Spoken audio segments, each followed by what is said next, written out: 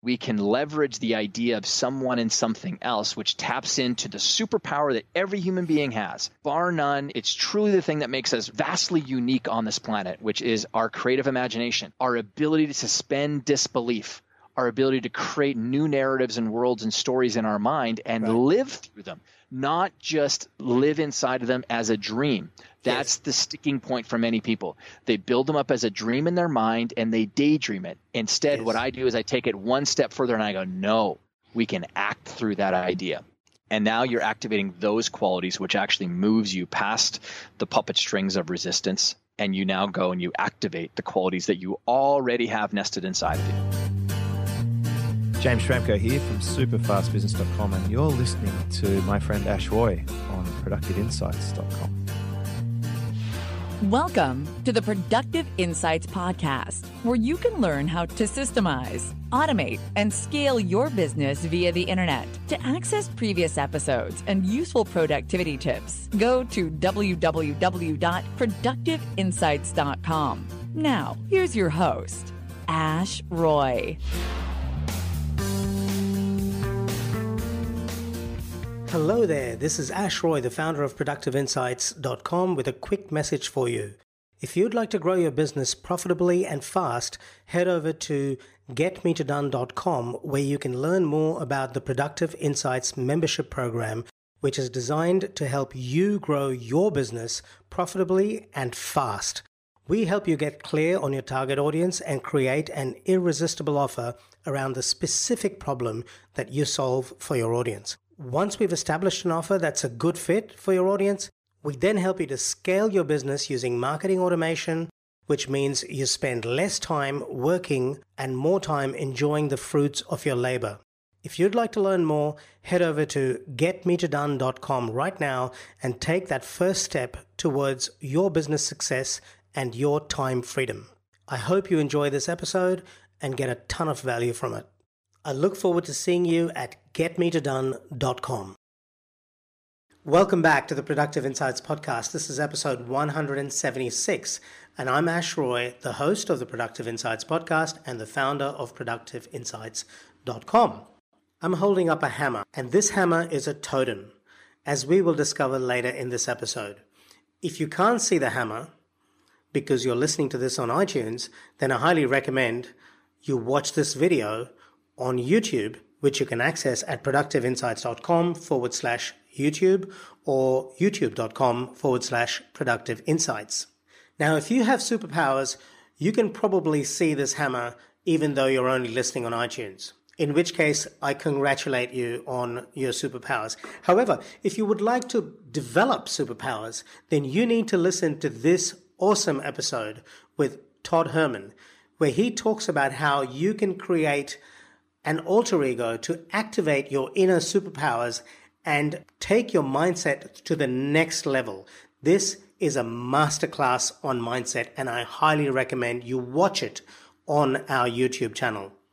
If you can't access YouTube right now, and if you're driving, then do the second best thing, which is listen to it on iTunes, subscribe to the podcast, and if you think it's useful, please share it with somebody else. In this episode, Todd shares some really great strategies that you can use today, right now, to activate that part of yourself that lives within your imagination to take you from your ordinary world to your extraordinary world. This is the strategy that Beyoncé Knowles used via her alter ego called Sasha Fierce. I'm very excited about the content that Todd has shared in this episode, and I'm very grateful he shared it with us. I hope you find it as useful as I did. If you need help with anything discussed in this episode or any other episodes on the Productive Insights podcast, then you should check out the Productive Insights membership program, which you can access at getmetodone.com. Right now, we're accepting founding members at only $99 per month for a very limited time. In the Productive Insights membership, you have access to me directly via a discussion thread, which is private and only you get to see it. So I hope you take advantage of this. As a founding member, you lock in your monthly membership rate for the life of your membership. I do plan to increase the monthly fees. So if you're interested, definitely head over to getmeterdone.com or just email me at ash@productiveinsights.com. Now here is Todd Herman. Tapping into an alter ego isn't just a powerful way to perform to the best of your abilities, it's also scientifically proven to work and backed by stories of amazing people you've heard that use it. When Todd Herman, the author of the Wall Street Journal best-selling book, The Alter Ego Effect, speaks about secret identities and alter egos, he's talking about leveraging the innate creative powers of your mind and being intentional about the traits and characteristics that you want to activate on any field of play that you enter. When you can suspend disbelief about what you think you can or can't do for whatever reason and tap into the traits of someone or something else, you circumvent the resistance and forces that typically stop you so you can finally get the results you've been capable of all along and surprise yourself by doing things you never thought possible. Todd has spent 20 plus years mentoring Olympic athletes, public figures, leaders, and entrepreneurs on peak performance and has built his own life based on one foundational principle, that all things being equal, the people that win, whether they're smart, ignorant, young or old, are the ones that can unlock their heroic self and display all of their capabilities on their field of play. Tune into our discussion and enjoy this fascinating and entertaining conversation with someone that will challenge your paradigms, will give you a new perspective on what's possible. So I'm really excited to welcome Todd Herman to the Productive Insights podcast. Welcome, Todd. Ash, you're a champ. That's the best introduction I've had across all of the podcast interviews I've done for my book. So thanks, man. That was great. Well, thank you very much. You're welcome. I really like to do a good intro, especially when it's so justified and so well earned, in my opinion. Before we recorded this interview, I showed you, Todd, I've been taking detailed notes from The Alter Ego Effect. I highly recommend the book, especially if you're somebody who suffers from imposter syndrome like I have in the past and still do from time to time. And one of the things that I find particularly powerful about the principles explained in the book is that it works so well because when you create this alter ego persona and you activate this persona to go from your ordinary world into your extraordinary world by suspending disbelief for a period of time, you are able to shortcut all of the baggage that you have built up over your life that has probably led to the imposter syndrome, particularly if you're somebody who's experienced trauma or anxiety or has gone through some really painful experiences, which I know, Todd, you have yourself. And you're able to just phase into this new character just for a period of time, and you're able to perform at that insanely high level, modeled on someone you admire or something you admire, until eventually the ordinary you and the extraordinary you meet somewhere in the middle over time. So without stealing too much of your thunder, Todd, can you talk to us about your take on how to use the alter ego effect to overcome imposter syndrome? Sure. So I think the first place to start with people is just getting people to realize that this isn't like some cute tool that you can use. It's not something that's reserved only for people that are entertainers or athletes. Like, people can automatically go to, David Bowie, activating Ziggy Stardust, or Beyonce activating Sasha Fierce, or Kobe Bryant going out as the Black Mamba, or insert. It's not just reserved for athletes and entertainers. That's where it has probably its most well-known source. But people consistently have been using this for a millennia to help them move past exactly all the stuff that you've just talked about, whether it's imposter syndrome or, the natural part of the people that are listening to this podcast is they're most likely individuals who are achievers. They wouldn't be listening to you and trying to improve themselves each and every day if they weren't trying to do challenging things, if they weren't constantly bumping up against the comfort zone of life and moving beyond that. Right? There's a natural resistance that sits right there. In Stephen Pressfield's book, The War of Art, which is a great book on resistance, he talks about all that. So for me, as someone who is paid to help people do ambitious things, whether it's on the sporting field or in the boardroom or on the entrepreneurial field of play, the hardest thing to do would be to try to change someone. right? We all know that. Like when it's like anytime we're trying to get someone to try and develop themselves, there's an element of change that's right there. Well, instead of me looking at you, Ash, and saying, okay, well, the current version of you is not built to help you do the hard things that we're about to go pursue. That's how many people in the kind of change and leadership and personal development world would look at someone. And I look at it differently. I go, you're already complete. The heroic you is already inside of you. Right. And so instead of me trying to unpack all of the traumas and the personal narratives and the stories from your past and the resistance strings that the puppeteer of resistance loves to use to stop you, instead, why don't I use an already existing psychological phenomenon that's built into the human psyche to help you navigate and move around it? Now I don't need to handle all that change. I can just go, no, wait. Ash, I get it. I get that sometimes you argue for your own limitations. I get that sometimes the worry and concern of what other people are going to think of you stops you, right? I get all that, okay? So that's the current identity that, we are discussing, this version of Ash. Yeah. But there is also a version of Ash that we can build, and we can leverage the idea of someone and something else, which taps into the superpower that every human being has. Bar none, it's truly the thing that makes us vastly unique on this planet, which is our creative imagination, our ability to suspend disbelief, our ability to create new narratives and worlds and stories in our mind and live through them, not just live inside of them as a dream. That's the sticking point for many people. They build them up as a dream in their mind and they daydream it. Instead, what I do is I take it one step further and I go, no, we can act through that idea. Right. We can activate your inner Winston Churchill, or we can be inspired through the idea of the Black Mamba like Kobe Bryant used to get on the court. And now you're activating those qualities, which actually moves you past the puppet strings of resistance. And you now go and you activate the qualities that you already have nested inside of you.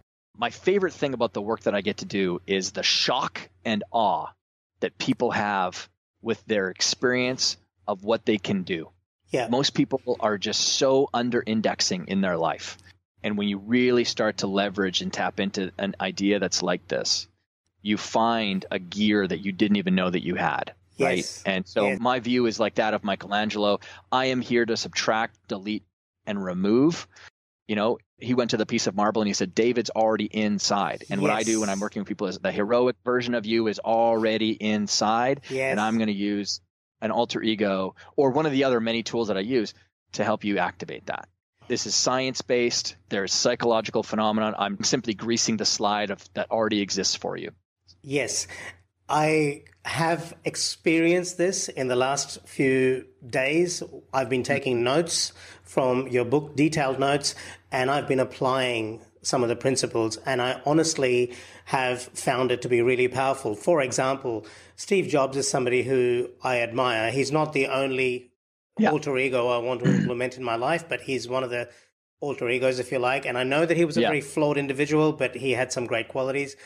One of the questions he asked, which he talked about in a Stanford address, and which I've written a detailed blog post about on my website, was, if today was the last day of my life, would I do what I'm about to do today? And I've actually been asking myself that question for the last 7 or 8 days, and I did a Facebook Live about this. And it has actually transformed not just the actions that I'm taking each day, like what I choose to focus on, but it also has transformed how I approach those actions and those tasks. My task selection or my project selection is different, and my attitude is different. Something I really want to also bring out, Todd, an objection that first came up in my mind, and it probably is coming up in a lot of our listeners' or viewers' minds, if you're watching this on YouTube, is, but how is this different from fake it till you make it, Todd? And I think you have some great narrative around this. So can you explain that to our listeners and our viewers? How is this different from fake it till you make it? Well, I've always had a massive resistance against the term fake it till you make it anyway. I mean, anyone who's a student of messaging and using the right choice of words. I mean, one of my mentors, Jim Rohn, was very, very picky about, and he always harped on me about when you find the right word, you can eliminate a lot of the resistance, or you can have your message come across to someone. So fake it till you make it is just a terrible way of saying something, because none of us want to be perceived as being fake. Yep. And so the kind of flip of that is, well, but, shouldn't I just be my authentic self? And so yes, I love that idea.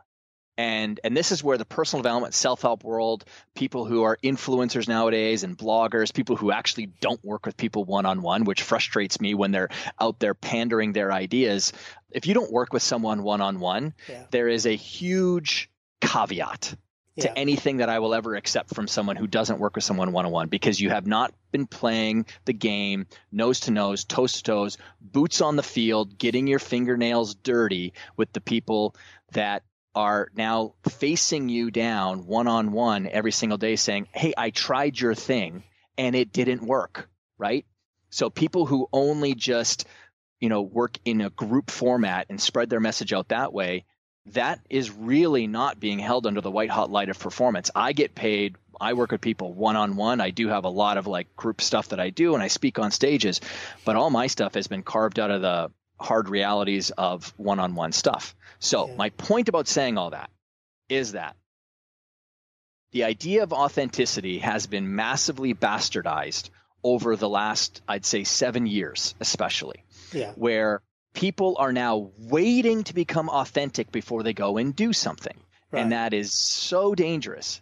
Besides the fact that under its current definition of why people would object to this idea is I break it right away when I say, okay, so based on the idea that, you just want to be authentic, what that means is 8 months ago, you were probably different than you were today.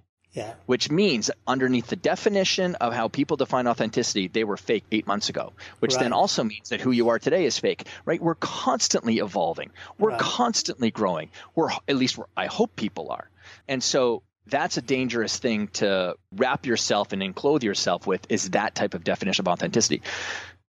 Being inauthentic is when you're trying to do things to trick and deceive other people. If your motivation is to deceive and trick, that's being inauthentic.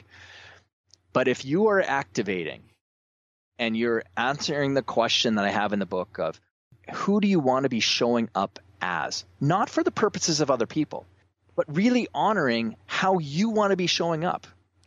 Nothing can frustrate you more than when you lay your head down on the pillow at night and you say, why didn't I speak up when that person was saying those things about my friend? Or why didn't I raise my hand in the meeting when I had the idea for how to improve our marketing or our strategy, but I didn't say anything? Or why didn't I finally close the sale when that person was obvious that they were interested in what I had, but I didn't want to lose the sale or I didn't want to have rejection?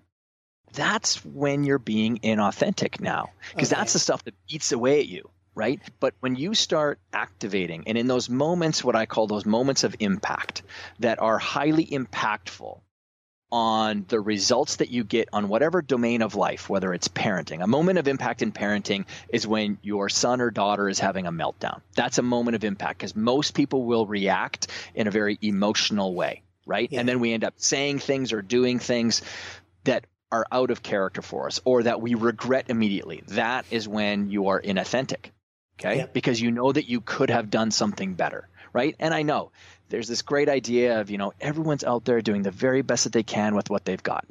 That's a nice idea, but it's also a huge crutch because then people can say, but I was doing the best I can. No, you weren't, okay? Because again, I'm here to apply pressure. I know that there's a hero inside. I know that there's more there, okay? And Jobs actually did that a lot with his employees, and a lot of them actually said this, that they achieved a lot more than they would have ever done if they had not worked for him. And he does have a bit of a bad rep because some people took it the wrong way and resented it. I'm not making excuses for the harsh words he used, or maybe he was unfair sometimes. Totally.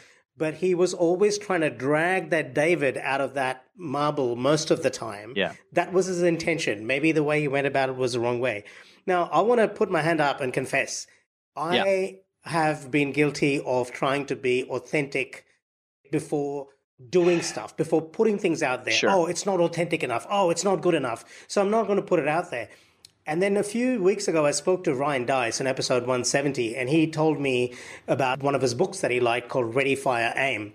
And so I've just been trying to repeat that in my mind. Ready, fire, aim, ready, fire, aim. And it does help a little bit. But I've got to say, I do feel an internal cringing before I publish a piece of content because I feel it's not authentic, it's not perfect.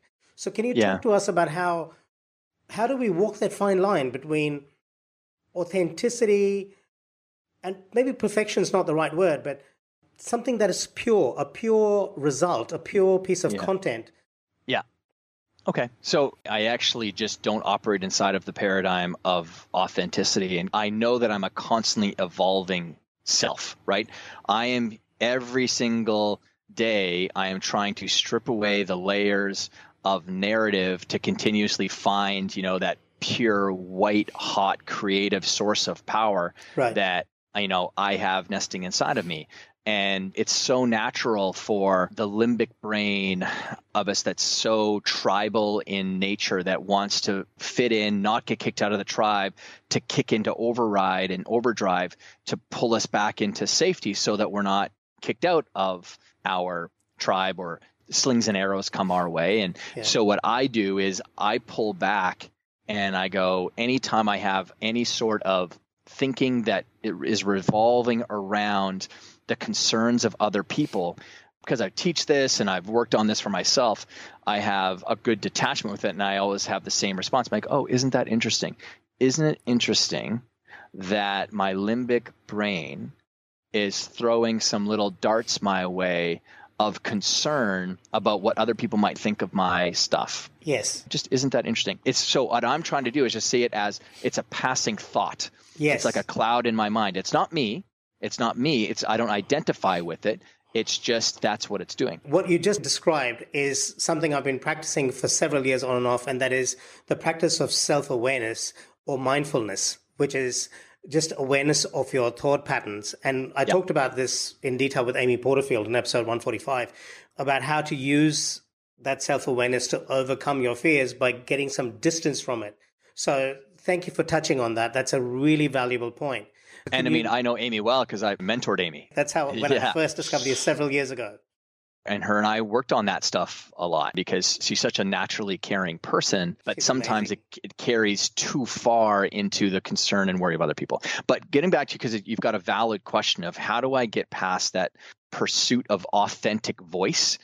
And it's like, well, the only way that you can even find it is to continue to pursue it, right? Is to get the thing out onto the field and then just see the finished product. The more and more that you write, or the more and more that you create videos, the more and more you're going to find that voice of yours, or that special way that you bring yourself to a video or a podcast interview or something like that. Mm-hmm. So that's the pursuit. It's not so much the pursuit of this idea of authenticity. It's that I'm trying to constantly carve away the natural heaping of environmental narrative that's trying to force me into being a square peg or whatever, because everyone wants to label us, right? So he's that way. So he's a Canadian, which means he's going to be overly nice. You talk to any one of my good Canadian friends, they'll tell you that I'm the most un-Canadian Canadian there is, because I've been living in New York City for far too long. So I have a few more sharp edges, and it's not really a byproduct of New York City. It's more a byproduct of the fact that I work with extraordinarily high achieving people. And anyone living in that domain, I have to, when you're working with billionaires who have nothing but yes people around them and no one ever gives them an honest remark back, and yet I'm the first person to punch them in the teeth with a sharp comment, and it jars them, and their first response is to come back at me hard, and then I come back at them and I'm like, listen, I don't need your money. I've got 76 other clients that are waiting to talk to me. I don't need you, okay? But you're the one who came to me with this issue of your own personal leadership inside of your business. And so you either want to fix it or you don't want to fix that, okay? That's how they need to be challenged that way. That sounds a lot like somebody we both know, a guy called James Schramko. And we'll talk about that later. Yeah, that's why I love him. But going back to the whole idea of leveraging the alter ego, one of the greatest thinkers to ever grace the planet is the person who actually coined the term alter ego. Cicero, who is widely known as being, if not the greatest Roman statesman and philosopher to ever live, he's either number one or number two. Yeah. And Cicero wrote about an alter ego when he penned a letter to a good friend of his in 44 BC. And that letter was about honoring the idea that an alter ego is a trusted friend or ally. Yeah. And we can bring that trusted friend and ally into our minds to help us navigate the difficult things of life, or to pursue the new challenges that we want to go after with more grace and more grit. And I talk about the science of how it's proven that when you activate an alter ego, immediately your perseverance and your grit goes up. I mean, we can talk about one of the studies in a second. Yeah. But in there is such a powerful idea. I know that your final question to me is there anything else that you'd want to share with everyone? And I'll share it right now. Yeah. At the end of the day, there is nothing that will help you on the pathway to success more. Nothing, bar none. Nothing, like zero, than friends and allies. Right. Nothing. I mean, there are more studies that have been done around joy and fulfillment and success. And the only one common denominator amongst all of them was that the people who said that they had an extraordinarily high quality of life and succeeded in life or whatever, every single one of those studies would talk about relationships, the power of relationships. Okay, so we all understand that those who rise up in life and have a phenomenal Rolodex, I mean, you've got such an advantage. I pursue it. I'm always trying to up-level the crowd that I'm around. Okay? Right. Now, here's the thing, though. Most people do not try to build a powerful ally between the 6 inches of their own ears. This is the thing that matters more than anything else towards the quality of your own psychological life, right? When you bring in and you start to leverage an alter ego, which every single person that's listening to this or watching this has already done. You did this as a child when you were jumping off of the couch, pretending to see how far you could go if you were Superman or Wonder Woman or Black Panther nowadays or Thor, and on and on. Or when you're in the driveway and you were pretending to activate your favorite athlete in order to go and dunk the ball or shoot the ball, or, in Canada, it'd be like, score the goal as a hockey player. We do those things and we ask ourselves, what could I do if I was LeBron James? And then, but if you unpack it though, okay, so how does the brain work from the ages of 0 to 7? Okay, well, from the ages of 0 to 7, that is when a human being is activating the most creative part of their mind. And at a brainwave level, we are operating for the most part in theta brainwave state when we are in childhood. Okay, so theta brainwave state is where you and I are trying to pursue it nowadays when we get into like meditation, and it's where phenomenal creative problem solving is happening. Our conscious mind and that thinking and judging mind isn't kicking into overdrive quite yet. All right. So then what happens after 7? After 7, our critical thinking skills start to develop. What we also start to do is we get bombarded with an educational system and a world that tells us to grow up, act our age, have more responsibilities. We also start to look at what other people that are older than us can do.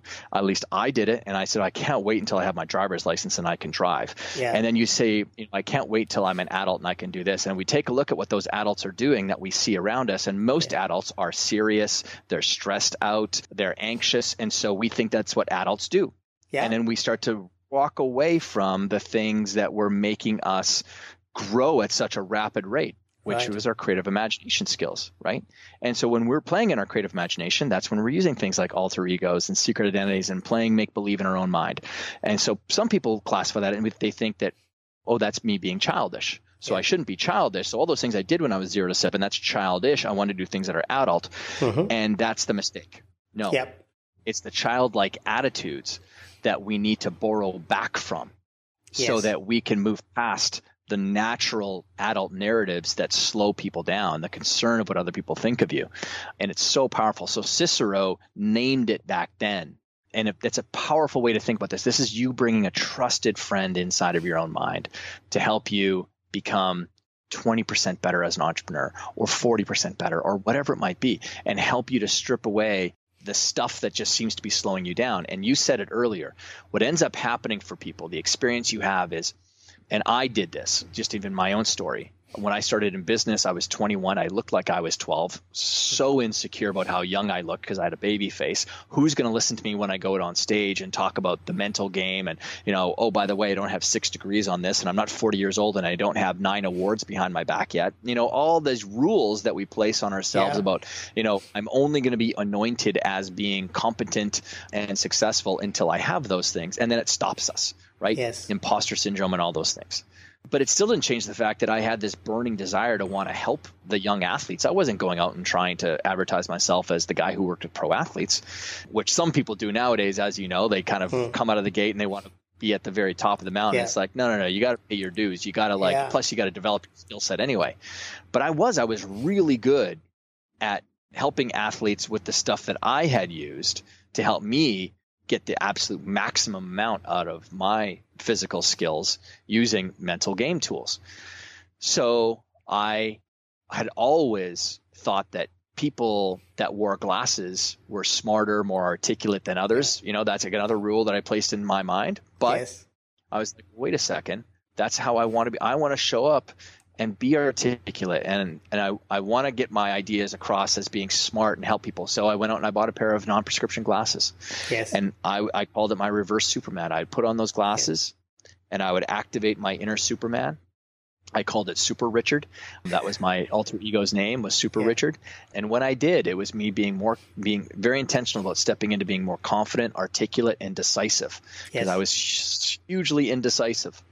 And Richard is your first name?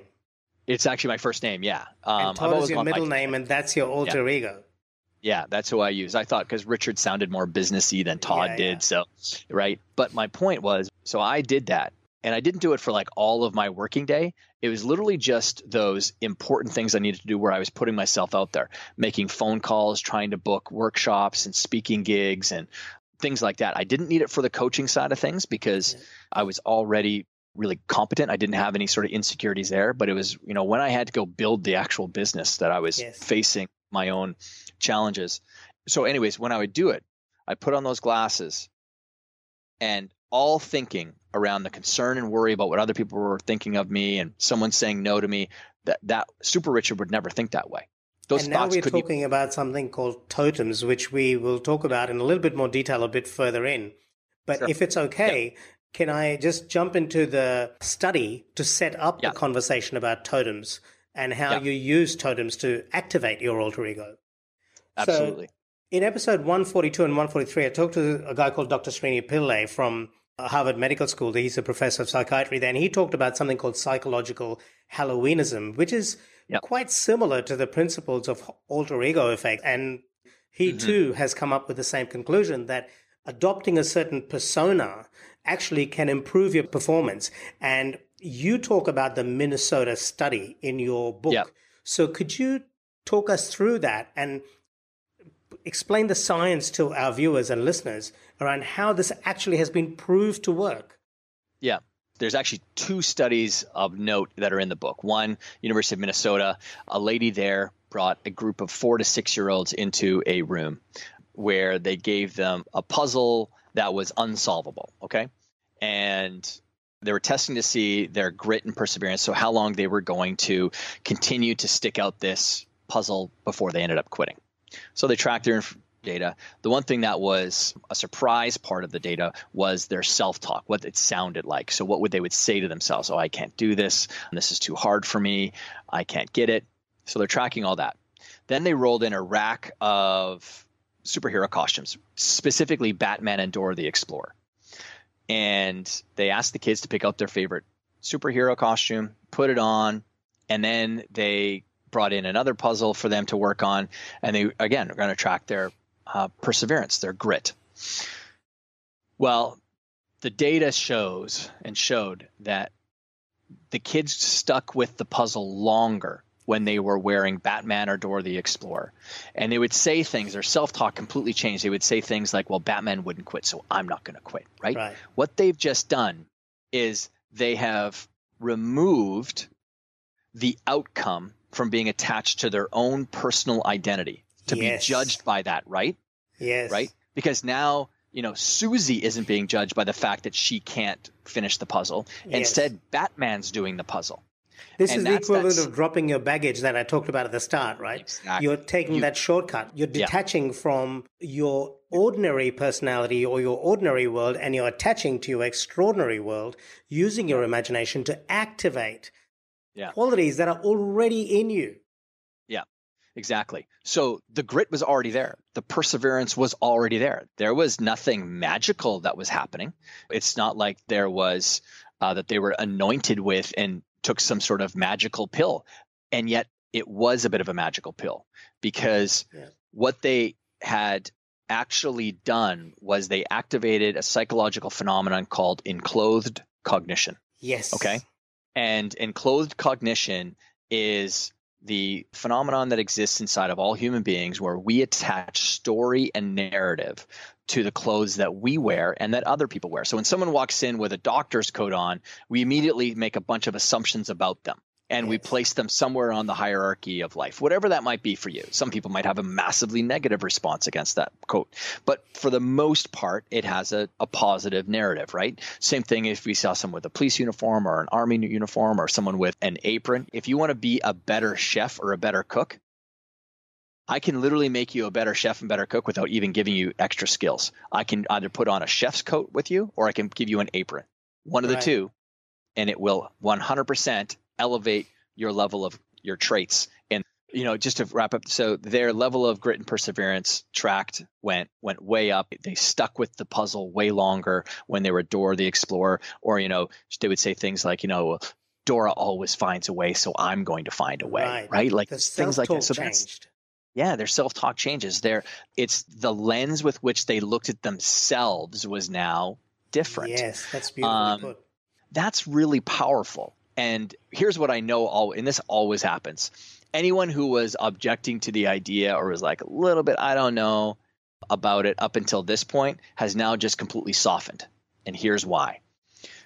We will do more for others' effect than we will do for ourselves. And what I mean by that is, because I get pinged on Instagram daily, because I've done so many podcasts, the book's done really well so far, and people go, oh man, I can't wait to use this with my kids. And I'm like, hey, that's wonderful. But why aren't you using this for yourself? Yes. Right. And it's, again, it gets back to the fact that people go, oh yeah, well, I don't know. And I'm like, you're literally defying your human nature by you not doing this. You're literally just denying something that's naturally built inside of you right now. Yeah. So anyways, I always know that that's a winner for people. Okay. So enclothed cognition, another study that was done at the Kellogg School of Management, they wanted to now test this even more as well. So they brought a bunch of students into a room to do a test around, have you ever seen that little eye test where it's got the word of a color, but then it's colored differently? So it's like the word green, but then it's yellow, and then the word blue, but it's red, and the word brown, but it's green. And your job is to say the actual word, not the color that you're seeing. Right. Because your eye picks up the color before the word itself. So they have a bunch of these words on there, and your job is to see how quickly you can go through it without making any mistakes and tracking the time. So that's what they did with these students. They brought them in, they got them to do the little test, and they track all the data, see how many mistakes they made and how long it took them. Then they bring in another group. This time they hand them a white coat, and as they put it on, they tell them it's a painter's coat. Mm-hmm. Okay. And so then, they do the test, they track all the data, they leave. Bring in another group of people, hand them the exact same white coat, get them to put it on, and tell them it's a doctor's coat or a lab coat, and then they do it. What were their results in comparison to the others? Well, the people who had a doctor's coat on or lab coat on were able to perform the task and make less than half the mistakes and complete the test in less than half the time. Incredible. Why is that? It's because they've enclosed themselves in the cognitive traits of someone who's a lab technician or a doctor. Enclosed cognition. And because we think that doctors are methodical and careful and detailed, that's going to help them with that specific task that they were just enlisted with. And now, but what about the people who wore the painter's coat? Well, they got the exact same results as the people who had just had the plain clothes on. No difference whatsoever. Right. Why is it? Because when you put on a painter's coat, you're activating the traits of someone who's expressive, creative, imaginative. Mm-hmm. Those three qualities don't help you with that specific task. And now, the coat was the same. Coat was actually the exact same. The painter's coat and the doctor's coat was actually the same coat. They were just told it was something different. Yeah. But in that one statement I just said holds one of the keys to activating a different you. How many people do not create context for the identity that shows up on the many fields of play that we exist on? And this gets to another major point that's in the book and science. It's that anyone who operates in life with a single identity, you see yourself as one complete and whole person that goes out onto the many areas and plays the many roles of your life. You, by the way, have a high tendency to have mental health issues. Yes. Which actually runs against many of the preconceived notions about how to operate in life. Authenticity. Me being authentic, which means I've got one self that I take across all the fields. No, right. You've just signed yourself up to having a very difficult time.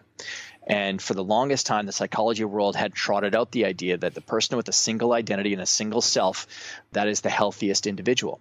It's actually categorically wrong.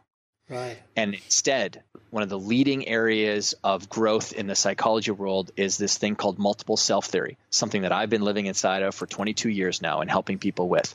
And it's this, that the person who sees and identifies themselves as having multiple selves, that yes, who and how I show up in business is, of course, and should be different than how I show up when I go home at night to be a parent to my kids. Yes. Just like it's going to be different than what gets magnified when I'm around my friends. It makes sense to people. How you show up when you're around your friends is different than how you show up when you're with your mom, or how you are with your kids, or how you are as a leader inside your business, or how you are as a podcasting host, right? Yeah. That's really, really healthy.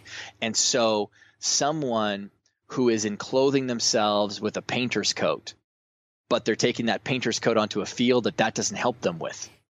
That's why they've got now resistance, right? So someone who's a single identity, we're trying to activate a specific set of qualities that helps you win out there, which is honoring the fact that at our creative core, there is this bubbling up of a whole bunch of yous inside of you that you get to decide how you're going to activate them. And for me, as someone who's helping people perform, helping people to get the results that they might not even see that they could ever get, my job is to make sure that the identity that we create for that field of play is custom built to help you to win, not only with the results that you get, but also with more grace, with more grit, right? That you can actually be more playful with this stuff. Yes. It's super powerful, super powerful. And I mean, I've seen people shift and change like that. That's the beautiful part about working with already existing ideas that are built into the human mind. Something you touched on triggered another idea around psychology. I read quite a bit about it. Yeah. Historically, the approach to the human brain has been, as you said, quite static. And, the Freudian kind of thinkers tended to believe very much in a linear approach to personality and the brain structure. But more recent studies have talked about brain plasticity. And while I appreciate that's a completely different concept, there seems to be some parallels between brain plasticity and multiple selves. I just want to say that I feel you've just unlocked something for me, because when you explained it that way, like you just did, even though I'd read it in the book earlier on, when you just explained it the way you did, I realized for me that authenticity does not have to be a static one person. You can be multiple selves and you can still be authentic. When you're inauthentic is when you're deliberately trying to deceive people, and that comes down to intention.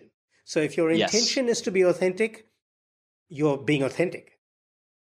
Well, I think a helpful way of thinking about authenticity for people is it's that you need to honor the fact that human beings, that you, because you're a human being, you're not a frickin' tree. Yeah. You're not an oak tree. And so some people define themselves, well, this is just who I am. This is just how I am. Here's my response back to that every single time. And this is me borrowing the greatest contribution that Dr. Phil has given to society, which is one question. Such a great question. How's that working for you? Yeah. How's that working for you to define yourself as an oak tree? Well, that's just, I'm an introvert. That's just how I am. So, okay. So you've chosen to build a business. Okay. And so the current definition that you have around being an introvert is that you need to avoid human beings. That has nothing to do with introversion. That has a lot to do with you being Right? Like, I mean, the fact that, so many people that they glorified this idea that introversion is like, oh, this is me wearing the badge of honor that I just think that other human beings, I like my dog more than I like other human beings. How's that working for you? Is that you're going to go through life that way? Again, Ash, you and I talked about this before. I am never going to be the most popular guest you have on your podcast. I will never be the most popular person in the performance and personal development world because I'm way too much of a challenger. I'm here to challenge people's paradigms. I am 100% in pursuit of truth. I debate things not for the sake of debating. My challenge is to always ask a better question, right? So that we can get to the truth, because I know that is the 100% pursuit of my role, is when I can help you, Ash, find your 100% truth of what you're here to do. Yeah. The friction that falls away from that, and then how much you trust yourself, because trust is the center of town when it comes to elite performance and peak performance. When you trust your prep, when you trust your routines, when you trust the plan that you've put in place, when you trust your skills, and when you trust the fact that you're there in that moment for a reason, well, you're a really difficult athlete to stop. Because you're caught up with all the things that you can control. You're caught up in the process as opposed to the outcome, right? Just like what you had said before. If your intention is about deceit, if why you're doing things is for other people, you can't find your authenticity there. Yes. And so what I'm trying to get people to do is really understand and honor the fact that as human beings, we are massively creative. We've got this powerful imagination that can unlock just an untold amount of possibilities for you. And whether you use an alter ego or not, or whether you're just that idea in someone's mind unlocks it for them, or whether you do use an alter ego, whatever it takes to help someone navigate that very, very easy minefield in our head to get them out of their own way, then, so be it. Cool. Okay. So let's talk about totems, which is the how we actually get results using this approach. Now, we only have 7 minutes left, so I'm going to try and be as concise as I can. So basically, a totem is an artifact or something like this hammer. If you're listening to the audio, I was given this hammer by our common friend, James Schramko, because I chip away at stuff, and I use this totem, and I have it next to my desk all the time. So you can have a totem. You have a pair of glasses on the cover of your book, Todd, and you talked about it earlier on. So how do we use totems to activate our extraordinary world to get results? Sure. I talked just earlier about the power of enclothed cognition. It's something that's natural that we use. Well, anytime I'm trying to help people make change happen, I don't want to try to invent something that runs counter to how the brain works. So why don't I just use the existing psychological switches that are inside of us? And if we already carry around this idea of enclosed cognition, why don't I just use this tool of a totem, an artifact, a pair of glasses, in this case, a ring for some people, a bracelet for a client of mine who's superhero self was Wonder Woman. That's who it was. So we went out and got a custom bracelet. And when she snapped it together, that's when she activated that alter ego inside. That's when she stepped into and embodied the spirit of Wonder Woman. And for me, what I try to relay to people is the more meaning that you can attach to that artifact, the more it resonates deeply with you emotionally. Yes. The higher the likelihood that you're going to be able to activate those traits and unlock this heroic self for you in that moment of impact. And so for me, I had it where Super Richard lived inside the glasses, right? And plus I have this origin story about who Super Richard is, how he shows up, how he thinks, the attitudes that he brings to the situation. And when I put that on, that's me. I am 100% stepping into that persona. Okay. Now, the moment that I found myself being pulled into the ordinary world with those insecurities that might be stopping me, those glasses would come off. Yes. And it became a powerful kind of state changing switch for me where it's like, oh, wait a second.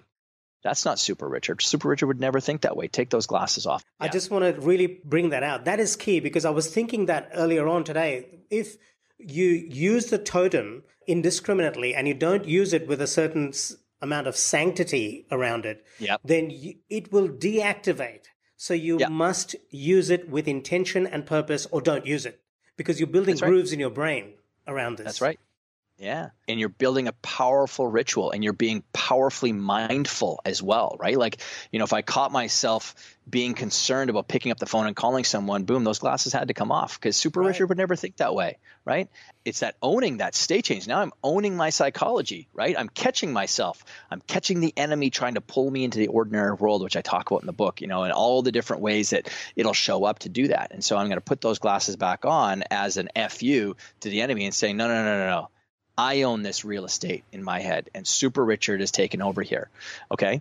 The other thing with it too is we just talked about honoring, and that you just said the word sanctity, and it's a great way of talking about it, because for me, when I used this when I played sport, I talked about how my alter ego was Geronimo, and Geronimo was a composite of many Native American warriors, 5 in particular, plus Ronnie Lott and Walter Payton. And if you're not familiar with American football, the NFL, Ronnie Lott and Walter Payton are Hall of Famers. Walter Payton was a phenom running back, and Ronnie Lott was this devastating defensive hitter. And all 7 of them combined together, and Geronimo was the name I gave them all. And that's who I stepped into to go out onto the football field. And for me, I had this ritual. I would step into my mental movie theater, which is something I teach people how to build. And when I would go into my mental movie theater, when I was in the locker room getting ready for the game, I would imagine there was 2 doors at the either end of the room. And in one door would be Walter Payton and Ronnie Lott walking into it with their football equipment on. And then our Native American warriors would walk in the other door, and Geronimo would be carrying 5 trading cards with him, like, playing cards. And they would walk towards me, and Walter Payton would say to me, as Geronimo would hand them to me, and I would grab them, he would say, take these as a representation of each of us so that you can activate our qualities and how we would show up on that field. But don't you for 1 second dishonor our memory and the way that we would show up by not showing up like we would. Right. Right. And so that was my emotional engagement point, because I revered all those people. That's why it's important that you have an emotional connection to the origin story of that alter ego, so that you can really embody the idea of the sanctity of that person, the memory of that person or thing, or honoring it. That's why Kobe Bryant did a great job when he activated Black Mamba.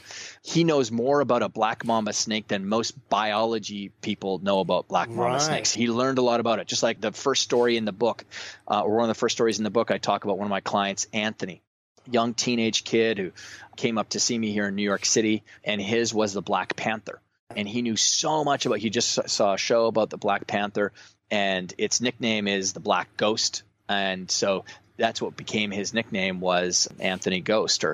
And so he would step into that and really honor the idea of what it meant to be a panther out on the court. So for me, I was honoring those, and I actually did have 5 trading cards. So those were my physical totems, and I would stuff one of them in my helmet so I could think like Walter Payton. I'd stuff 2 more of Walter Payton's in my thigh pads to run like him, and 2 more of Ronnie Lott's underneath my shoulder pads so I could hit like him. And then I would carry the spirit of the Native American warriors in my heart, and that's who I would take out onto the field. And when I would snap my helmet shut, that was the moment that everything came together.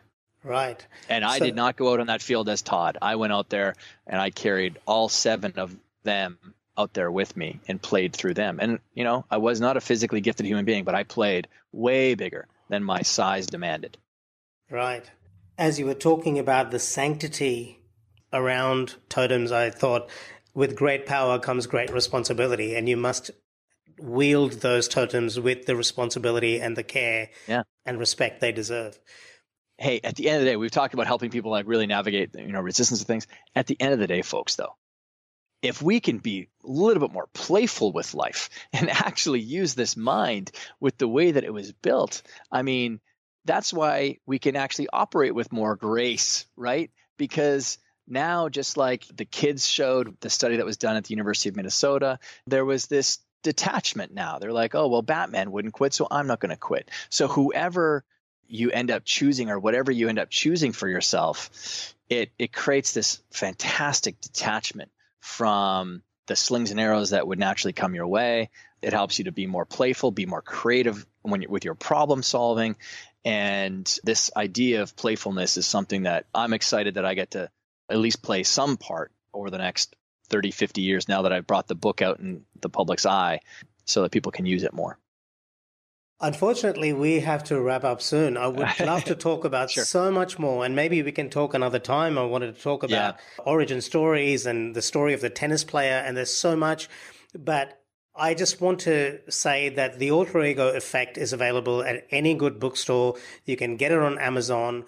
I will link to the URL in the show notes. Yeah. You can also access it at toddherman.me / I think it's Alter Ego Effect. Is that right, Todd? Yeah, they can go to alteregoeffect.com, and that's one place to go to it. But toddherman.me, I've got it plastered all over my homepage too right now. Right. And the alteregoeffect.com has got some really excellent tools that you can download. It all goes with a book. I've bought the audiobook. I highly recommend listening to the audiobook because Todd conveys a lot of emotion in the book. And I feel like I'm being coached personally by him when I'm listening to that book. So it's very transformative. And then reading the book helps as well. And then taking notes, if you're a geek like me, will help too. So Todd, man, it was so much fun having you on. I would be honored to have you back on sometime. But there's so many things I want to talk about in terms of how to apply these principles. We talked a lot about the background in this episode, but I want to come back and talk about putting it into action and getting results. So if you're open to it, I'd love to have you back. Absolutely. This is a treat. You're a great host. So whatever alter ego you bring to this situation is a good one. So I appreciate it, man. All right. Well, thank you so much for being on, Todd. And I'll get in touch to organize another follow-up of this. Absolutely. Thanks, Ash. Bye for now, man. Bye-bye. Thanks for listening to the Productive Insights Podcast. You can find all the links in the show notes below this episode on productiveinsights.com. You can also ask questions in the comments section that Ash personally answers. How can Ash help you today?